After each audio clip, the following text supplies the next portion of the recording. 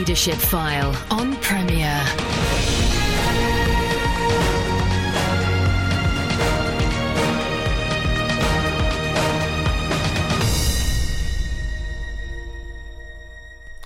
Welcome to the Leadership File with me, Andy Peck. Conversations to help change the way you lead.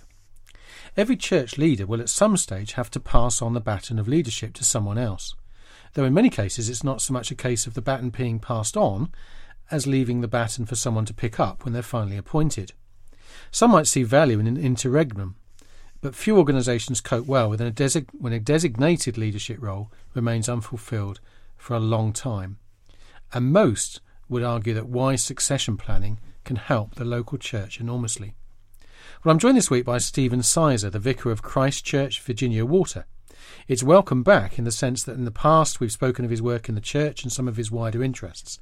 This week we're going to focus on succession planning as it affects not just the senior leadership of the church, but ministries within the church. So welcome back, Stephen, to the Leadership File. Hello.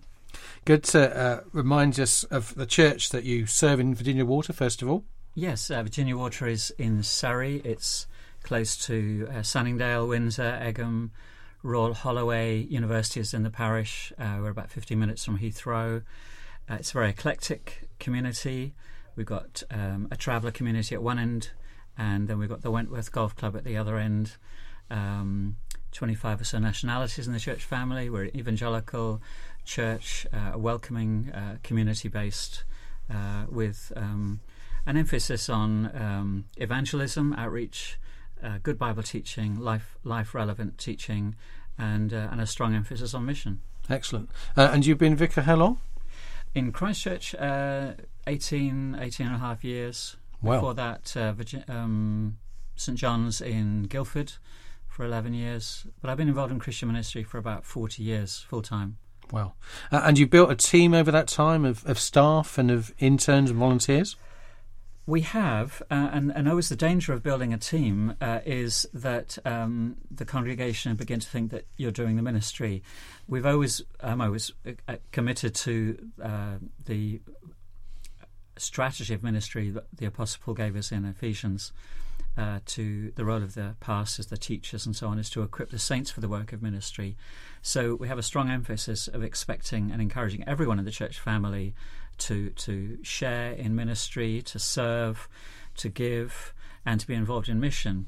But over the years, we've built up a team of people, gifted people, whose interest area or gifting in ministry has been perceived as necessary to help grow the church. So when I got to Virginia Water, I had a part-time secretary, and it was me. My limited gifting, I knew pretty soon I needed to motivate volunteers. We don't, although we don't use that word, serving teams in the church, but also to look out for people with particular gifting in youth, in children's ministry, students, and admin, so that could free me up to be more involved in pastoring, evangelism, and teaching. So presently we've got a staff team of 10, and that's made up of 7 full-time, 3 part-time. And we've got 3 other clergy involved who are non-stipendiary. They either are retired or have their own source of income. Will Bissett is linked to a particular travel company. Nick, can I say that again? Sure, no, absolutely. Just we'll go for that, yeah. I shouldn't have said that like that. No, don't worry. At what point are you going to start again? Well, if I say we've got a staff team of 10, okay? That's fine, yeah. I can just edit this bit out. That's Thank great. you. That's no problem. Now, I do recall in previous conversations, Stephen, your own personal philosophy of win, build and send, which you kind of articulated just then. And as we talk about succession, I guess there's a sense in which the send part of that philosophy presupposes a church that's constantly developing people so that leaders of ministries equip those who will take their role. And that was implied by your concern when I asked you about staff, that actually we're not asking the staff to do the job. That's right. I mean, the win, build, send for me are 3 dimensions of the the Great Commission which Jesus gave the apostles to go into all the world and make disciples, teaching them to obey everything I've commanded you, and I'll be with you always to the end of the age. We tend to focus on that first word, go, but in the Greek the emphasis is on making disciples, and that's a continuous process. Rick Warren in his book Purpose Driven Life says the greatest tragedy is not death, it's living without purpose. And the purpose of the Christian, as Dawson Trotman put it, the founder of the Navigators, is we're born to reproduce. And if we're not reproducing, we're just growing old. And the tragedy of many of the denominations in this country is that they are growing old and dying because they are not reproducing themselves. So I love that image of children needing to grow up, to become mature. Again, that's what the Apostle Paul says in Ephesians 4. Our purpose is to present every person mature in Christ. The other passage that I take very seriously is in 2 Timothy 2:2, where the Apostle Paul says to Timothy, the things you've heard me in the presence of many witnesses pass on to faithful men who can teach others also. And there are actually 4 generations there. There's Paul, Timothy, the faithful men who'll teach others also. So it's a generational thing. And again, I think where the church has gone wrong historically is to equate growth with addition. That, if I've got a full church or a growing church of more attendees, then I must be successful. But Jesus in the Great Commission called us to multiplication, not addition. I'll just give you an analogy.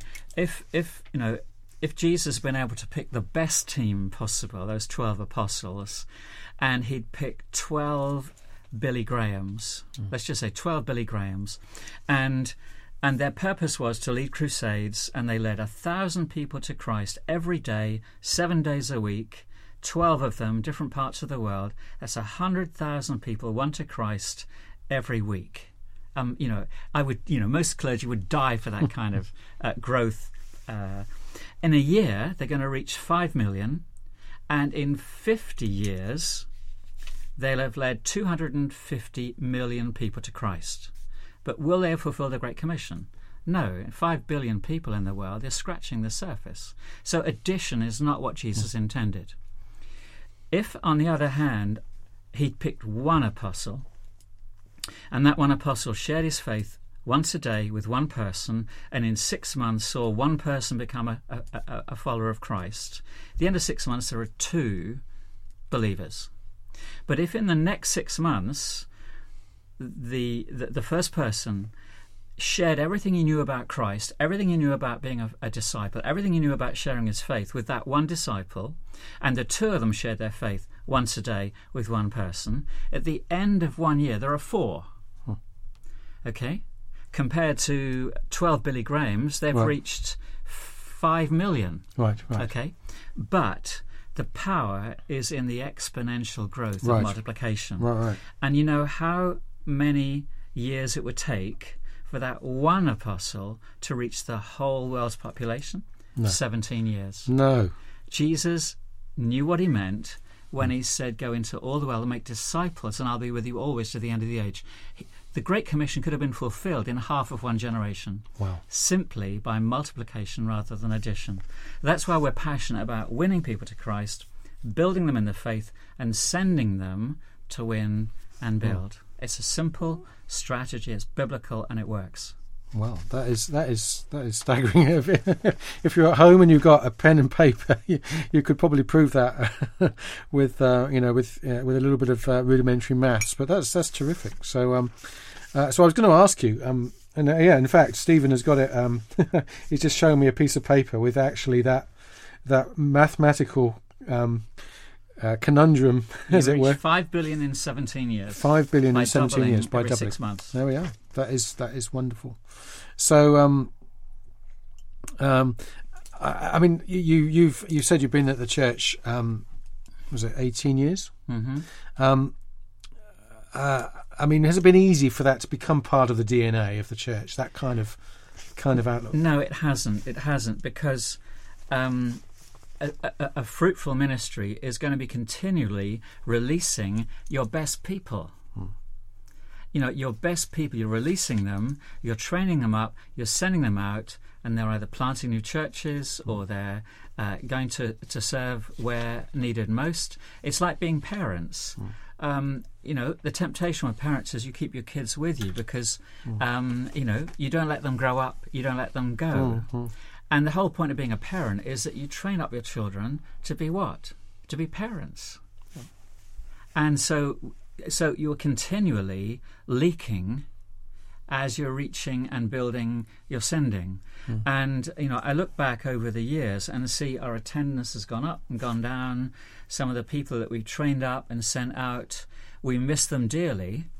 But every year there's an opportunity to be thinking now, who are we discipling, who are we training, and who are we sending? And so to build that philosophy of ministry is continually draining because vision leaks. People forget, new people join the church, and the natural tendency is, I think it's the law of thermodynamics, the law of gradual. What's the word? The earth is cooling down. The world is, this world is slowing down. The temptation is it entropy? Entropy. That's it. To get into default mode, which is care about next Sunday's sermon, think about the hymns. We're into maintenance mode rather than building a movement. And you know what happens when you get into maintenance mode. I mean, think of communism. How did the Communist Party come to dominate 2/3 of the world? They didn't do it by holding "You Need Communism" crusade meetings in the Kremlin.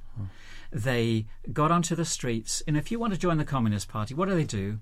They send you onto the streets to sell newspapers. What happens? You get sworn at, you get shouted at, people throw things at you, you come back bruised, you come back beaten up with loads of questions. They answer your questions, they send you out the next week.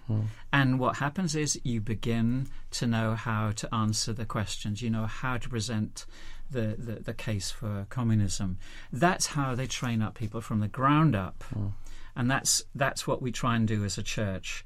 We encourage people to serve, and then to serve more regularly, and then identify their spiritual gifting, and then give them opportunities to experiment, to fail, to learn, to grow.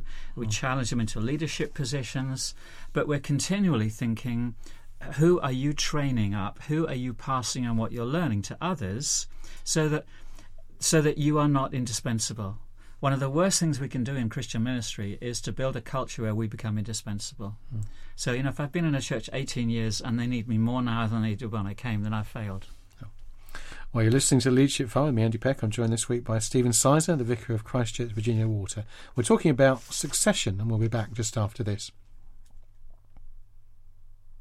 Welcome back to Leadership File with me, Andy Peck. I'm joined this week by Stephen Sizer, the vicar of Christchurch, Virginia Water. We're talking this week about succession, handing on the baton to someone else, and how, for Stephen, certainly the whole concept of win, build and send has been part of his personal philosophy and his ministry philosophy, which has presupposed, of course, that even amongst the volunteers there should be that openness to having people who would succeed those who are currently in, if you might use that word, lay ministry, that's part of the philosophy of how we should go. So you've been considering succession plans yourself, Stephen, in terms of your own role. What's uppermost in your mind as you've been thinking through that issue? Well, I've been thinking about it from the day I arrived in Virginia Water, because although we may have great plans for our future and we might think, well, I'm going to retire in X years, the reality is we could drop dead tomorrow. And we need to be thinking about mortality and about our responsibility on a daily basis. Have you made a will? Have you provided for your family? What will happen, if you had an accident and died tomorrow? Have you made plans for your family, for those you care about, and so on? I think the same applies. We don't like talking about death. The reality is it's going to happen. We don't like talking about succession planning. The reality is that it's going to happen, and it might just happen sooner than you'd planned. So, as I said earlier, my strategy has always been to make myself redundant. I want to be able to walk away from a church, and in one sense, for them not to notice I've gone, because the ministry, the structure, the team that we've built up is such that they are able to grow without the constant need of a leader, one particular leader. Again, in many churches, we have this hierarchical structure, and you get a gifted leader. He may be a great evangelist, a preacher, maybe involved in a specialist ministry, and the church is synonymous with the individual. And the danger is that when they die, or when they go, or when they resign, it crumbles because there's no effective structure beneath them. There's no succession planning. You take, if there was a communist takeover in Britain or in America, it would be very easy to take out the churches by taking out the leaders. You look at the church model in countries like China and in Iran and other countries. It doesn't revolve around figureheads, around leaders. It's based on the cell church philosophy, the home groups, the small groups, the networking, so that if one cell is taken out, the others survive. So that to me is a very important model when it comes to succession planning, building. When I I'll tell you this. When I moved to Virginia Water, the church wardens resigned. Both of them resigned, and I never understood why. And then about 10 years later, I met the Archdeacon, and he was retiring. And I said, I've never really thanked you for helping me at the interview because it was pretty bleak. And he said, well, you know why they didn't want you, don't you? And I said, well, tell me. He said, it's because they knew they couldn't manipulate you. And it was because I'd obviously communicated in the interview that I was committed to shared leadership, that we were building a team. And they realised they couldn't run rings around me, and that's why they didn't want me. And thankfully they resigned. And then, I will give you an example. They resigned, and they said, we'll appoint our successors. I said, no, you won't do that. I will participate in appointing the new church wardens. The problem is I didn't know anyone. And I prayed about it, and I came to decide. I gave them all a bit of paper. I had 2 church wardens, 2 deputy wardens, and 2 readers. I said, here's a bit of paper. No conferring. Write the names down of 4 people that you would recommend as church wardens. They all had to write 4 names. I gathered in the bits of paper. I laid them out in front of them, and we made a hierarchical structure based on those that they had recommended. They couldn't argue with me because they'd chosen, but they'd chosen collectively. And I said, those are the 2 I'm going to ask first. So no one could criticise me for who we'd picked. And we picked 2 people, and they were fantastic. One was an 80-year-old, and one was a 40-year-old. The 40-year-old was quite conservative, cautious. The 80-year-old was radical. He wanted to knock the church down and rebuild a new one. They were lovely working together. And that's how we began the ministry. But building a healthy church revolves around shared leadership, identifying gifting, releasing people into service. So at Christchurch, as I said, we've got our staff team, but we've got home group leaders, Sunday club leaders, pastoral care team. One of my key roles is to be a talent spotter. When people come in through the door, the most important person in a church is your newest member. Because if you are not caring for your newest member, they won't stay. I want to be pastor of a Velcro church, not a Teflon church. Right, yes. People slip in and slip out of churches. We like people to stick. We serve refreshments before the service, after the service. We do lots of food things. We want people to connect and to stay. So one of my key roles when people turn up for the first time is to find someone they'll connect with. Someone maybe, last week there was an American family came along for the first time. I looked around to see who else was American that I could introduce to them on the same wavelength, and then I leave them to it. Someone is a student at Royal Holloway. I find someone who's a student, talk to them. And I'll break up conversations to make people go and do that because the new person is the most important person. Yeah. So for me, that's very important. I'm a talent spotter. Last night, I was out having a beer with one of the guys in the church, and he's an African, and he'd missed an event we had last week with some friends from Burundi where we'd had some drums. And he said, I play the drums. I said, you play the drums? I said, I'm going to tell our music director you play the drums because we want you to play the drums. Yeah. When people share that they have a passion, we tap into that. As opposed to it's going to be 6 months' time before you're on a rotary. Forget it. We don't like rotas. We don't like volunteers because volunteers don't serve. Right, interesting. Volunteers don't serve. Volunteers choose when they're going to serve, when they're going to give time. Servants don't volunteer. Okay. Servants, and we're servants of Christ. The model Jesus gives us in John 13 is servant leadership. That's the model. He said, I'm your teacher and your Lord. You call me master, and that's what I am, and that's why I'm washing your feet. If you want to be a leader, you have to serve. So we model that and motivate people to come alongside and serve. For me, that's the most important thing about succession planning, not picking a date. The temptation, again, I see this so often in ministry, the temptation is that people abdicate the responsibility and they'll resign when it's convenient, and then they'll look around and say, well, I'm going to resign so they'll appreciate me when I've gone. Well, that's bad leadership. It's bad leadership. The last thing the church needs is to be left in hanging, as it were. Much, much better to say, I've got 2 years to go, sit down with the leaders and say, I plan to retire in 2 years, so let's get down to the nitty-gritties of what needs to take place to make it as smooth and relaxed and positive as possible. I mean, that's why I don't think that my role, I should have any say in choosing a successor. It's very easy to think in terms of, well, you need a clone just like me. And that's often the last thing people need. So my role will be to help prepare them for that, focus on the direction of the church, focus on our priorities as a church. We're just about to launch a new 2020 vision 5-year plan, get the foundations right so that the leaders will be wise enough, mature enough, competent to choose a successor. Right. Now, what you've been describing, which is lovely, I have to say, I mean, personally, in terms of servant leadership, in terms of collective leadership, to some extent, and maybe, I attend a Church of England church as well, but something of the structure of Church of England, and even calling and using the word priest of those who serve, and the word vicar, vicarious in place of Christ kind of concept, actually mitigates against some of the things that you're saying, which is, as I say, so it's lovely to hear.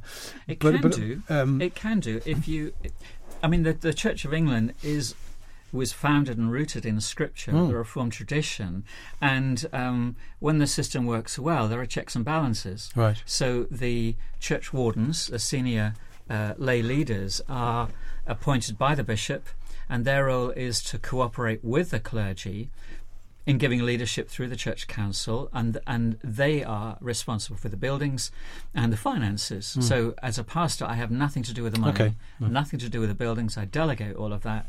And together we sit down with some of the others on the church council, the standing committee, and we strategize how we can help the church council make the right decisions for the future and the better interests of the church and our mission in the community.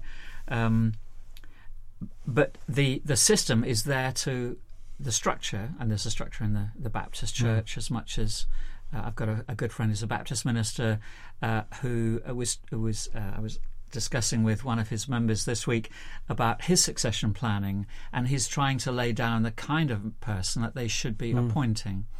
In the way the Church of England works is that when you announce your resignation or your retirement, you've got at least 3 months. You've got to live at least 3 months' notice.